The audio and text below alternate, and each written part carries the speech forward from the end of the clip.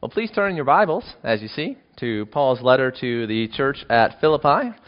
We'll be in Philippians here again for another week. Philippians is the letter on joy. 16 times Paul mentions the word joy, but joy just bubbles up everywhere in this letter. And Paul has great joy in this letter because he's writing to a church that means so much to him and is probably the church that he enjoyed the most. So it's a friendship letter. And Paul's joy comes from his friendship with God, first and foremost. But then it also comes from his friendship with his brothers and sisters in Christ. And you see that throughout this letter. We are relational beings. And so much of our mental and spiritual health depends upon healthy relationships. In God, in Christ, we learn how to be reconciled first to God and then how to be reconciled to one another. How to build healthy relationships and to keep the things out of our life that destroy relationships and actually can lead to the death of a relationship. You know, the penalty for sin is death. The consequences, the result of sin is death. And if we allow sin in our lives, then that's going to harm our relationships. You might think you might be able to control it. You might think it's not going to enter in and affect it, but you would be wrong. It's only as we are cleansed from our sin in action, in our thoughts, in our beliefs, in our words, that we can build those kinds of relationships that are going to really bring the joy and the peace of God into our life. So this morning, we're going to be looking into Philippians chapter 4, the culmination of all of the joy that Paul has been talking about throughout the letter, where he gives some practical instruction on how to maintain good mental and spiritual health. I put those words together, mental and spiritual health, because we live in a society that is secular, as I've often reminded you. And in a secular society, they define everything in secular terms. And so instead of talking about mankind as a spiritual being with a relationship with God, we talk about man as just a biological creature that is a result of time and chance. And so we expunge from our vocabulary as a society any vocabulary that would remind us that we are spiritual beings created for a relationship with God. And we have to be careful. We've had several good reminders in the previous number of years that terminology is important. And there's been battles over terminology in our culture on many different important issues. And as we've seen, whoever controls the terminology often controls the way that people think about subjects. And so, as we live in a secular society, we have to recognize that this is a worldview that is hostile and contrary to biblical Christianity and its foundations. And so we have to do the work of cross-cultural translation of the worldly ideas that we hear all around us and be able to think about them in the biblical terms. And so I put mental and spiritual health together in the sermon title to help you see that mental health is something that the world talks about, spiritual health is something that the church talks about, but really these are two ways of talking about the same thing. And you might say, well, Timothy, is that true? Are we really talking about the same thing with mental health and mental illness versus spiritual health and what the Bible would refer to as a spiritual sickness or sin, if you want to use the more common term? And so I wanted to talk about some of the terminology that we find in the world. PTSD, post-traumatic stress disorder, and stress right next to it, panic attacks, the depression and severe depression, certain kinds of phobias and anxiety, and remind you that we are not a mentally healthy society. And the science of mental health is a lot of pseudoscience, and it's very early in its understanding of the human brain, human behavior, and also it has a poor foundation with being completely secular. And they're trying to define what mental health is without reference to God. This is very much the same error that is common in the secular society when they try to explain the origins of life and the origins of the universe apart from God. That yes, they are very sophisticated in their scientific methods and they are very impressive in a lot of the data and evidence that they present, but because their presuppositions are antithetical to reality, there is a God who has created all things, therefore they are lost in many of their conclusions because they're reasoning from faulty premises. And so in a similar way, to define mental health without reference to God is an exercise in futility. For you're starting from the very beginning without understanding what a human being is. and what is the purpose of human life. And without understanding what a human being is, you're not going to be able to understand what is going wrong with the human condition and why we are not as healthy as we should be. Defining mental health without reference to God is the same kind of error, the same category error, as trying to explain the origin of the universe and life without God. That doesn't mean that they don't have any interesting data. Doesn't mean that they don't have any interesting analysis. It just means that their premises are flawed, that leads them to many flawed conclusions. And I want us as Christians to not be conformed to the world in our thinking, as the Scripture says in Romans chapter 12, to not be conformed to the world, but to be transformed by the renewal of your mind. Now, I want us as a church to be those who are full of joy and peace, and not full of anxiety and depression. You know that half of all college students suffer from depression? That is a pretty sad statistic. We must be doing something terribly wrong as a society if half of our young people in college are suffering from depression. If there's one period in your life where you should not be depressed, it's in college. You're young, you're healthy, you're getting education. It should be a very joyful time in life. But we are seriously messing up children in many of the things that we have been led astray by our culture, so that half of young people are suffering from depression. But it's not just young people who are having a lot of problems with mental illness. According to statistics from a few years ago, roughly a quarter of all adults 18 and over in the U.S. suffer from a diagnosable mental illness. Now, that phrase, diagnosable mental illness, there I'm using the secular terminology, but let's figure out what we're talking about here in a biblical worldview. What is mental illness and what is mental health?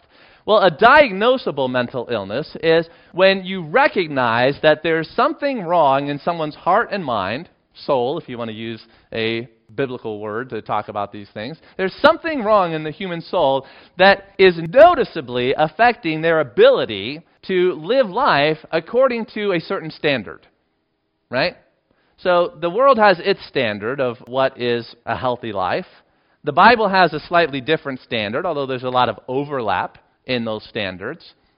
So when the world recognizes, well, here's our standard of what we think is a healthy mental life, they can notice that there's something wrong that is keeping people from living up to that standard. That's what they call a diagnosable mental illness.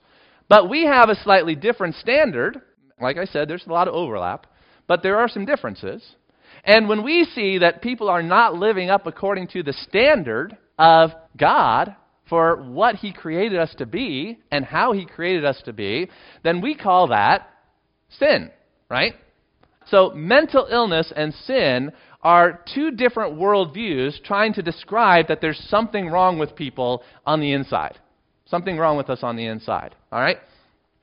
I explain all this to you because I want you to be on guard against being conformed to the world in your thinking, and I want you to be transformed by the renewal of your mind. The world goes often astray in their diagnoses of mental illness. And I'm not afraid of the term mental illness. I think it's a fine term. The Bible does talk about sin as like a sickness. And the Bible talks a lot about our mind, and that mind just means mental. So mental, mind, sickness, it's perfectly adequate term to describe what the Bible is talking about as something wrong with us on the inside. But we have to be careful that we don't just use the term and then with the term also start thinking and filling it with the meaning that the world is using as well. We can use their term, but we want to infuse it with biblical meaning.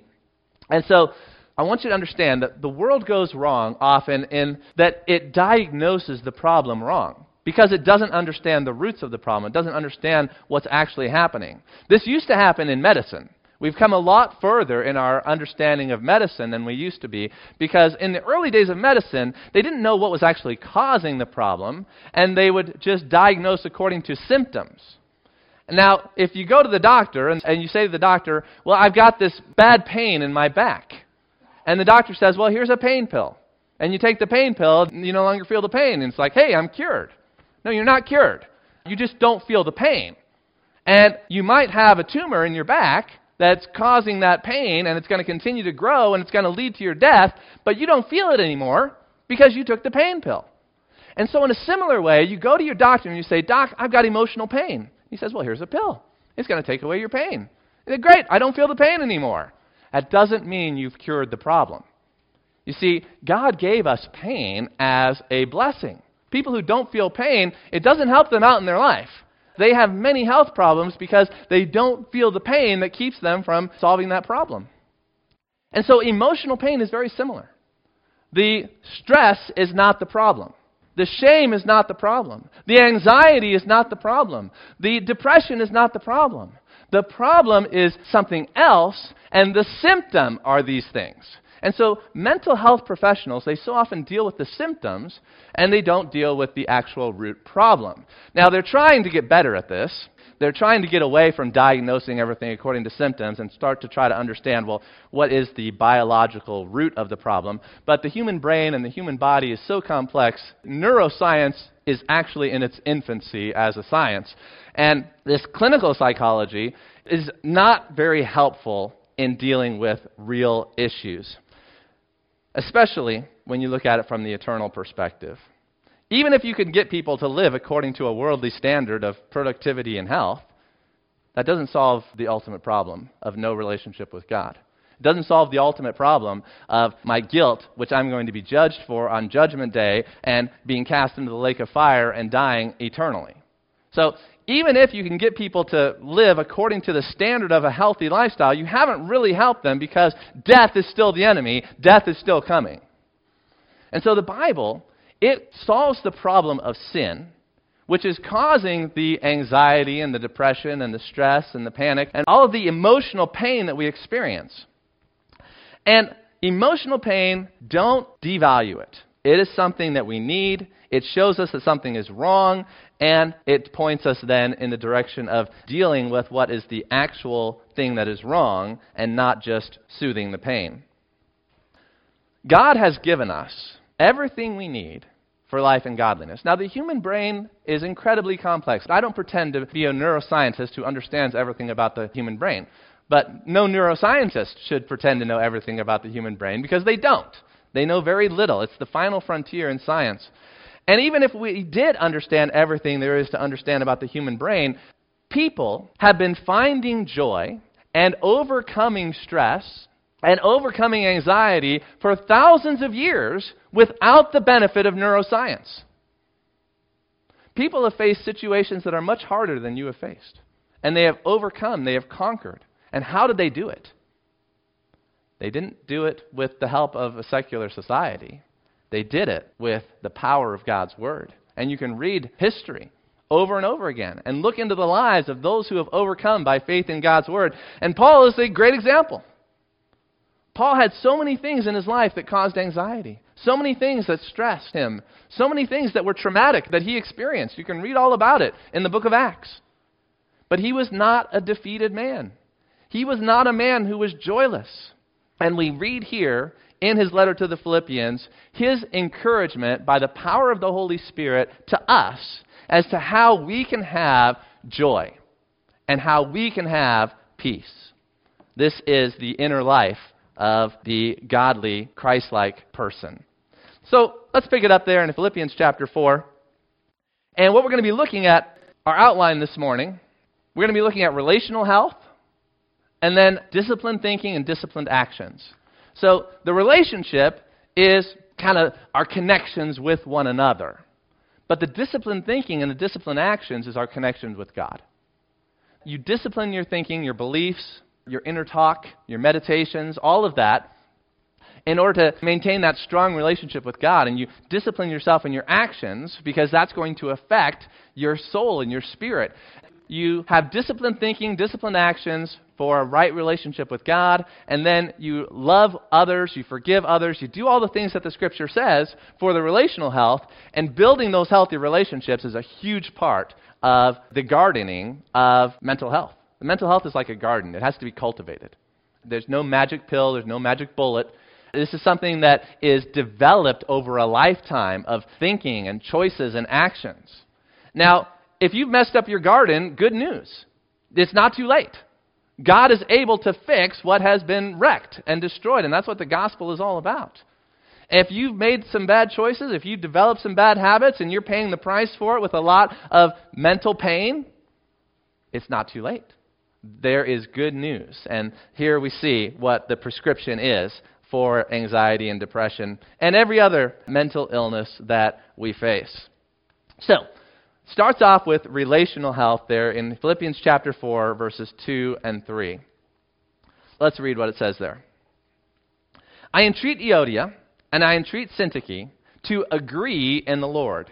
Yes, I ask you also, true companion, help these women who have labored side by side with me in the gospel, together with Clement and the rest of my fellow workers, whose names are in the book of life. Now, the joy that we have as Christians is a joy that is in relationship. It's a family joy. And God has made us family. If a church does not develop genuine friendship of bond through fellowship, through hospitality, through service, through prayer, then it's not functioning the way it's supposed to function. The church is a family, and a family is so much more than listening to teaching and singing songs. A family is service. A family is love. A family is fellowship. A family is prayer. A family is spending time together. So you have to develop friendships in the Lord if you're going to have joy.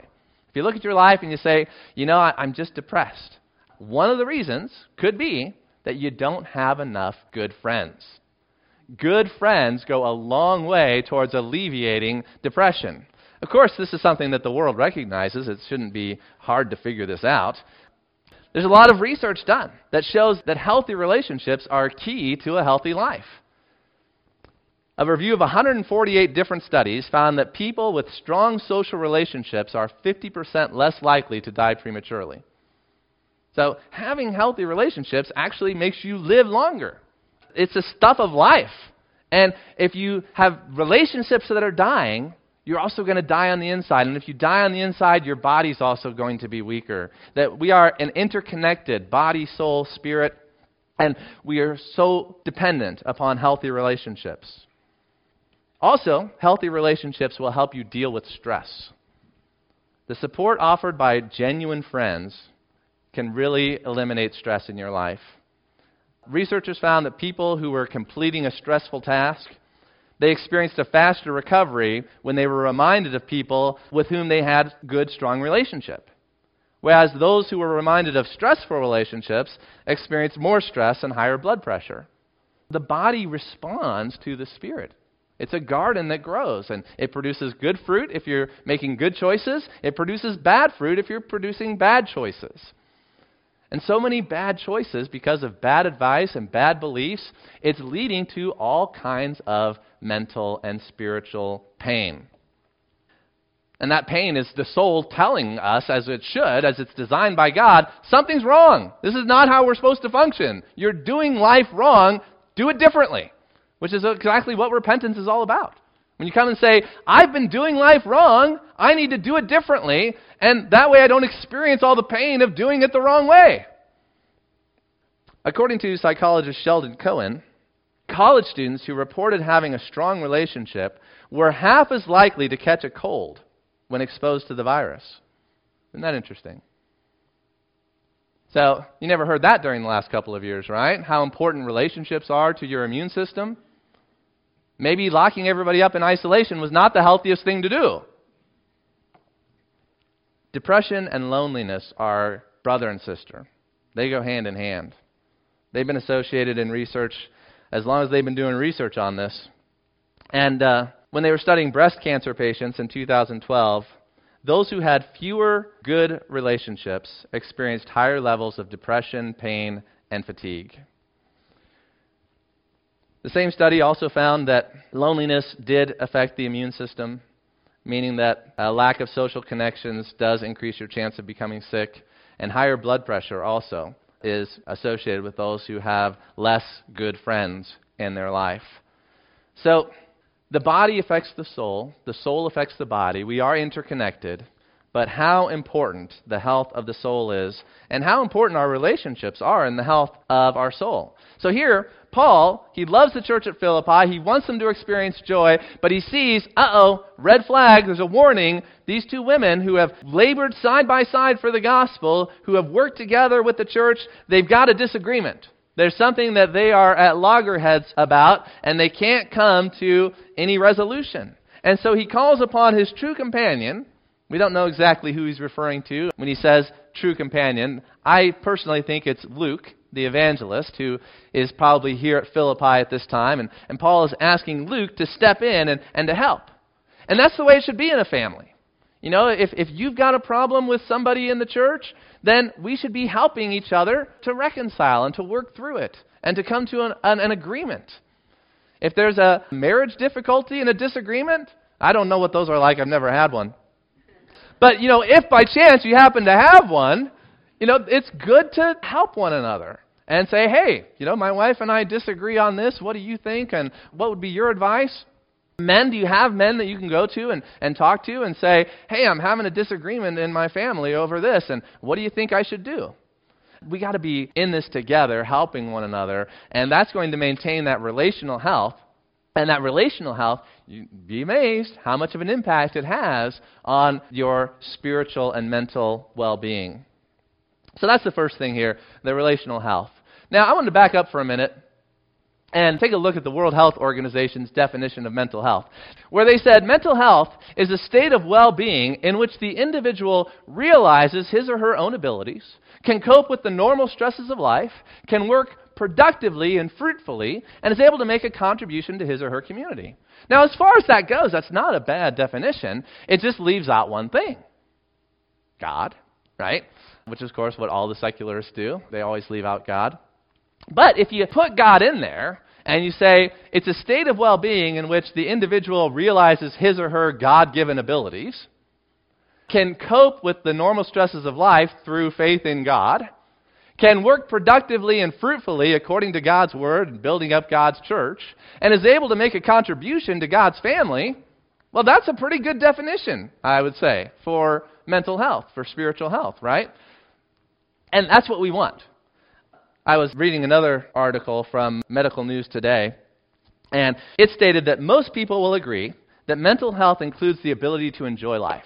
Does the Bible talk about the ability to enjoy life? Well, that's the word joy right there. That's what this letter's all about, 16 times. This is the letter on joy. Does it talk about the ability to bounce back from adversity? That's the second thing. The ability to bounce back from adversity. Oh yeah, the Bible talks a lot about how to bounce back from adversity. Perseverance, endurance, all those passages. The ability to achieve balance in your life, moderation. Well, self-control, that's a fruit of the Spirit. And the ability to be flexible and adapt. That's being reasonable, being wise. The Bible talks a lot about wisdom. And the ability to feel safe and secure. Well, that's the peace that guards our hearts and minds in Christ Jesus. And then finally, self-actualization. And here, you know, the emphasis on self is a little overbearing, but they say self-actualization is making the best of what you have, which is a great idea also, and that's good works, that's fruitfulness. So when you're talking about mental health, you're talking about peace, you're talking about self-control, you're talking about wisdom, you're talking about good works, you're talking about perseverance, you're talking about joy. That's exactly what the Bible's about. And we live in a society where they're trying so hard to make the Bible irrelevant to everyday life. And they're trying to make you think that your worldview is completely useless, that it has no bearing on anything that is real, and that the only reason you go to church is so that, you know, if there's an afterlife, you can go to heaven when you die. That's the only usefulness of church. But we all know that, you know, God doesn't exist and there is no afterlife, so, you know, do that if you want. If it makes you feel better, great. And they want to say, when it comes to everything practical, everything real, you got to come to us. We're the experts. We're the ones who have the PhDs. We're the ones who have the financing. You got to come to us if you want to deal with real life issues. Don't go to the church. And the Bible says just the opposite. Don't go to them for dealing with real life issues unless you want to end up dead. There's a way that seems right to a man, but its end is the way of death. Don't go their way. How blessed is the man who does not walk in the counsel of the wicked. Don't walk in their counsel. They are godless. Don't listen to godless counsel. Don't walk in the way of the wicked. Don't sit in the seat of scoffers. But your delight should be in the law of the Lord. And when your delight is in the law of the Lord, what will you be like? You'll be like a tree that is firmly planted by streams of waters. That you'll be yielding its fruit in its season. You'll be producing. You'll have a productive life. That's productivity, yielding fruit. And in everything you do, you'll prosper. But the wicked are not so. They are full of all of the consequences of sin, which is spiritual, emotional, relational death. They don't have the answers. We've got the answers. Now, Let's see what those answers are. Here in Philippians chapter 4, we started off focusing on relational health, but I want to talk about disciplined thinking and disciplined actions, where Paul is leading here. Moving on from agreeing with one another in the Lord and making peace in the family of God, pick it up in verse 4. Rejoice in the Lord always. Again, I will say, rejoice. That relationship that we have with God is the deepest and most powerful source of joy. It's not the only source of joy, but everything else is built upon that foundation. And he says in verse 5, let your reasonableness be known to everyone. The Lord is at hand. So we are to be a reasonable people. We are to be a people who is focused on the coming of the Lord. And notice how the statement that the Lord is at hand goes side by side with do not be anxious about anything. Don't just memorize the command, don't be anxious about anything, and expect that you'll be able to do it. The only way that you can do the commands of Scripture is if you listen to the reasons that Scripture gives for those commands and you believe it. The more you believe that the Lord's coming is at hand, the less anxious you are going to be about everything. The more you believe that the Lord's coming is at hand, the less anxious you are going to be about everything. Think about the people in the world, the secularists, those poor kids who are being raised and they're being taught all about the world and everything is without reference to God. There's no hope in God. God's not going to come back. He's not going to fix things. He's not going to save the world. We have to do it. Young people, you have to do it. We've all messed up the world and now you've got to go out there and fix the world. Good luck. No one else has been able to do it. And you got your own problems, but good luck. That's a lot of anxiety. That's a lot of stress to put on young people to say, the world's a messed up, horrible place, go fix it. But if you believe that the Lord is at hand, then you don't have the burden, you don't have the anxiety of being the Savior of the world. It's a heavy burden to place on any generation. And they're wilting under that burden. As one speaker said, they don't even know how to clean their room, much less do they know how to fix the world. So the Lord being at hand is the reason why we are not to be anxious about the world that we live in. If you don't believe in God, if you don't believe that He's in control, if you don't believe that He has an answer, if you don't believe that He has promises, if you don't believe that His Son is coming, then you have good reason to be anxious. Very good reason. If your hope is in mankind to fix the problems of this world, be anxious. But we do the opposite of being anxious, and that is what follows in the next part of the verse. But in everything, by prayer and supplication, with thanksgiving, let your requests be made known to God. You say, well, I've got a lot of anxiety in my life. How's your prayer life? Are you going for walks, long walks, talking to the Lord? You turn off the radio where they're building anxiety in you all the time about this and that and another thing and what these people are doing and what those people are doing. Turn off the talk and talk to God. Be anxious about nothing, but instead you pray about everything. And you ask God for what you need, and notice that with thanksgiving. Paul sets a wonderful example for us of always giving thanks when he's praying. And when he's talking about his prayers for the church, he's always saying, I'm so thankful for what God has done in you and what He's continuing to do in you. Now, if you go to God and you forget about the thanksgiving, you're still going to have some problems with the anxiety. Because the thanksgiving is what builds your faith to trust in the fact that God is going to answer your prayers and is going to bless you, and that it's not going to be just you talking to the ceiling and nothing changing. Your remembrance of God's past faithfulness gives you confidence about God's future faithfulness, and that's going to take away the anxiety about the future that you can't control. So be thankful. Are you anxious about your kids? Are you anxious about your marriage? Are you anxious about your work? Are you anxious about your country? Be thankful. Be thankful for your country. Be thankful for your kids. Be thankful for your marriage. Be thankful for your work. And you'll be surprised how much that eliminates so much of the anxiety that creeps into the human heart. You know, children are taught not to give thanks to God. They go through their whole school day, and when do they ever give thanks to God? Is it any wonder that so many are anxious? Is it any wonder that so many are depressed? Without prayer, Without thanksgiving, the human soul wilts. We see it all around us. Notice what he says next. The peace of God, which surpasses all understanding, will guard your hearts and your minds in Christ Jesus. The peace of God standing guard. When you refuse to be anxious, but instead you are thankful and you're asking God for your needs and trusting Him to meet those needs, that's when the peace of God is going to guard your heart and your mind. You need a guard over your heart and mind. Without a wall, there's going to be all kinds of critters that get into your garden and wreak havoc. If there's no protection, the insects of sin and doubt, misbelieving, all kinds of things are going to come in and just destroy the fruit that your garden is producing, and there will be no joy. You need a guard, you need a protection against what is in the world that works against peace.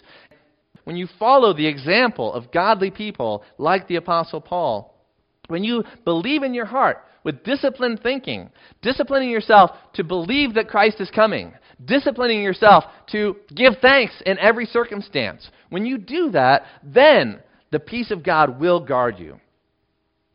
You don't have to guard yourself. You're not alone in this. God has not left you as an orphan. He's with you. He will strengthen you. He will establish you. He will protect you. And that is a wonderful thing. I feel bad for those in the world who don't have God's protection. We should pity them and share the good news with them that God is real and that God is the answer to the need of the human heart. Now, the mental health that we are pursuing through healthy relationships, the mental health that we are pursuing through disciplined thinking, is further expounded upon in verses 8 and 9. Focus on verse 8 with me.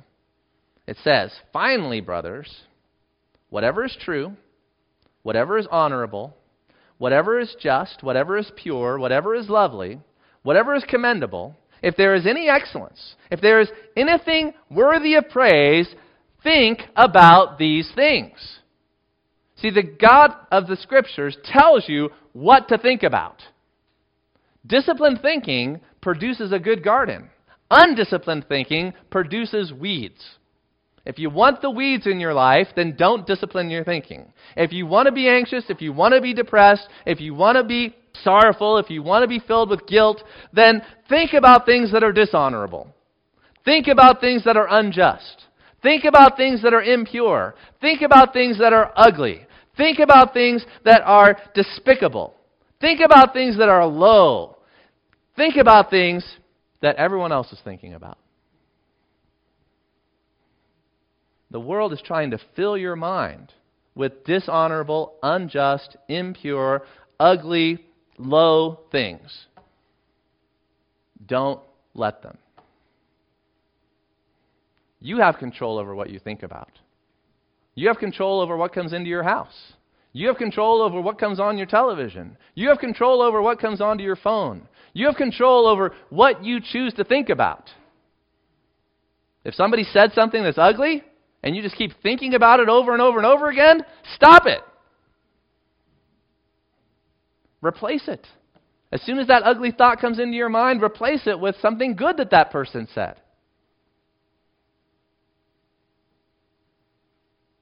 It's possible. Don't let the world tell you that you have no control over your thoughts. You do have control. Take control. Do what the Scripture says. This has a lot to do with entertainment. What are you entertaining yourself with? Are you entertaining yourself with things that are true and honorable and just and pure and lovely, commendable and excellent and worthy of praise? Garbage in, garbage out. Put good fertilizer into your brain, you're going to get good results and good food for the soul. Chicken Soup for the Soul is the books that they used to have out, right? Where they are filled with things that are pure and commendable and excellent and worthy of praise. So disciplined thinking is very key. But not just disciplined thinking. Notice the third point on the outline, that we have to have disciplined actions as well. Your actions are going to affect your mental and spiritual health. He says this in verse 9, "What you have learned and received and heard and seen in me, practice these things, and the God of peace will be with you. This is the second time he's mentioned the peace of God. Back in verse 7, the peace of God was going to guard your heart, and here the God of peace is going to be with you. And it has to do with disciplined thinking in the previous verse, and here it has to do with disciplined actions. See, you look at the example of the Apostle Paul, what you have learned and received and heard and seen in me, practice these things. And so it's not just Paul, but it's Christ, it's Peter, it's the godly people that God has put into your life, godly parents, godly examples, godly friends. Look at what they're doing and do what they're doing, and you will have the peace that they have, and you'll have the joy that they have. All throughout the Scripture, we've got the commands on what to do with our lives. The more you do it, the more you're going to be blessed. The less you do it, the more you're going to do damage to your own soul and to the relationships around you from which you're supposed to draw your joy in life. But the most important relationship of all is our soul's relationship with the God who created us. We were created to know God. We were created to fellowship with God. We were created to praise God. And without doing that, we will never be healthy. We will never be what we were meant to be.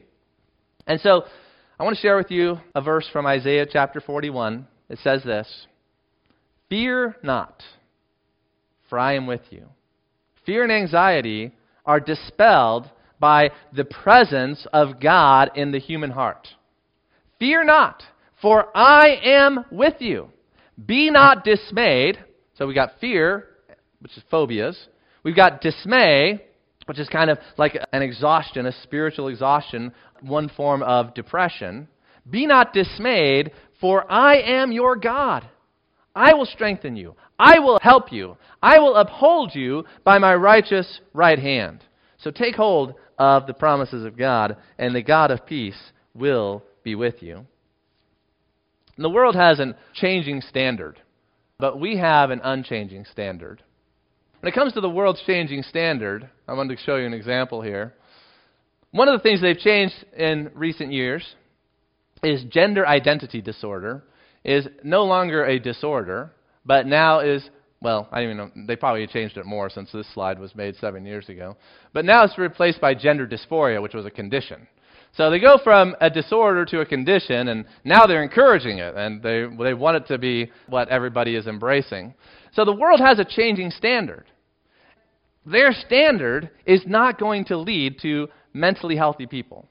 Is our society becoming more mentally healthy as we reject the biblical worldview, as we reject the values and the truths of Scripture? No. We are becoming much less mentally healthy. And so we as a people, we are the lighthouse. We are those who are living according to a different standard. We can show the world the joy and the peace that they are looking for, and that will be our testimony. Healthy relationships, joy and peace with God, with disciplined thinking and disciplined actions. You are a part of this battle. You are a part of this combat of worldviews. So man up, men, and lead the way in building healthy relationships and being disciplined in thinking and disciplined actions. And women, you need to show the world what a godly woman looks like and what is the result and the fruit in the life of that godly woman. And we're here to help each other. If you're having difficulties, if you're having problems, I'm here to help. But I'm not the only one. We've got a whole family that is here that is for your help, for your benefit. So don't be lonely. Don't be taking it on by yourself. Find someone that you trust. Find someone that you can confide in. Find a godly friend and work together to get those weeds out of your garden and to be planting good things so that you can enjoy the wonderful mental and spiritual health that is our birthright in Jesus Christ. Bow your heads with me for a word of prayer. Lord God, there is a Redeemer. There is one who can redeem the life that has been lost, the opportunities that have been squandered, the relationships that have been broken and even killed. There is a Redeemer who can restore the heart to God, who can restore sanity to the mind and right beliefs. There is a Redeemer who can instruct and teach. There is a Redeemer who can empower to be self-controlled and self-disciplined. There is a Redeemer who can create a redeemed life that will show this whole world the power and the glory of Jesus Christ. We give you thanks for our great Redeemer and for the work of redemption that you are accomplishing among us. Amen. Well, if you have any questions about anything I presented today, I do welcome questions and interaction. I don't always know everything and present everything exactly how I want to, and so that's where follow-up questions are good. You can say, well, did you mean this? And I can say, well, no, I probably said that wrong. I meant to say this. So if there was something that was cloudy or confusing, I'll take the blame for that. Talk with me, and we can find more clarity.